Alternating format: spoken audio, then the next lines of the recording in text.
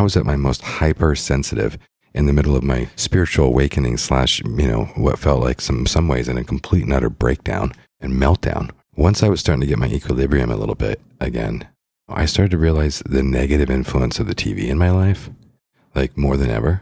I mean, like I was really, like I always be like, oh, that news isn't good for me, but I'm going to leave it on for another couple hours just to kind of catch wind of. I didn't realize how much it was really hammering at me until I was more sensitive.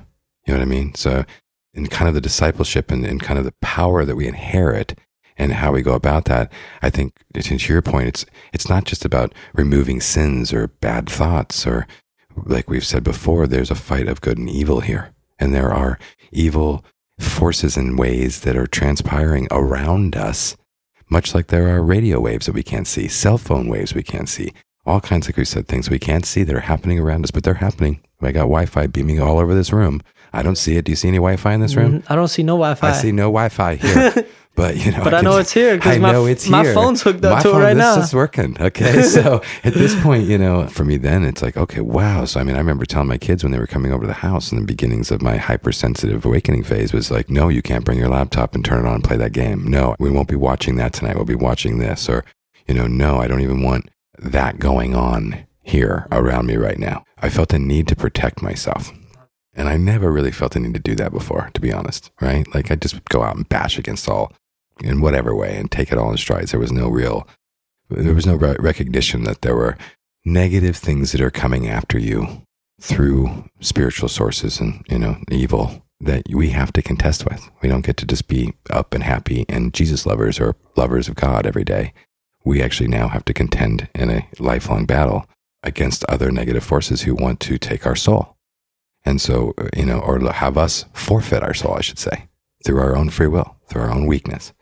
For me, discipleship starts to mean what you're saying. I want to practice what I speak out more. I want to read more and digest in things that are good and healthy for me.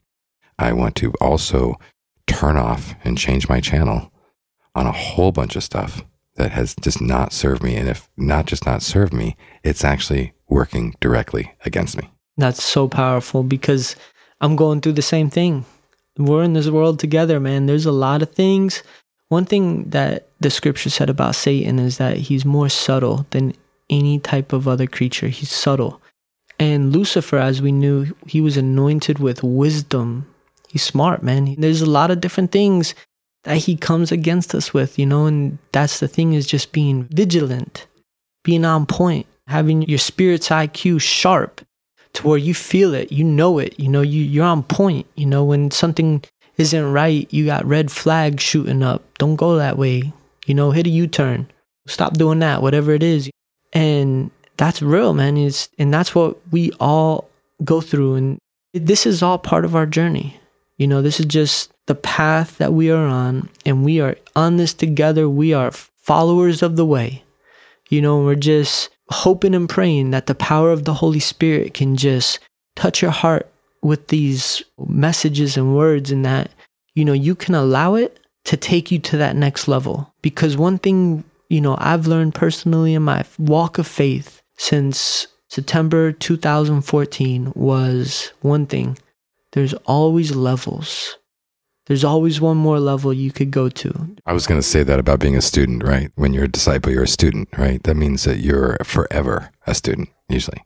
Good students are forever a student, right? Exactly. And eventually students get to become the teacher. And then they realize that they're still a lifelong student, but now they're more of a teacher and they're at levels, right? It just never ends.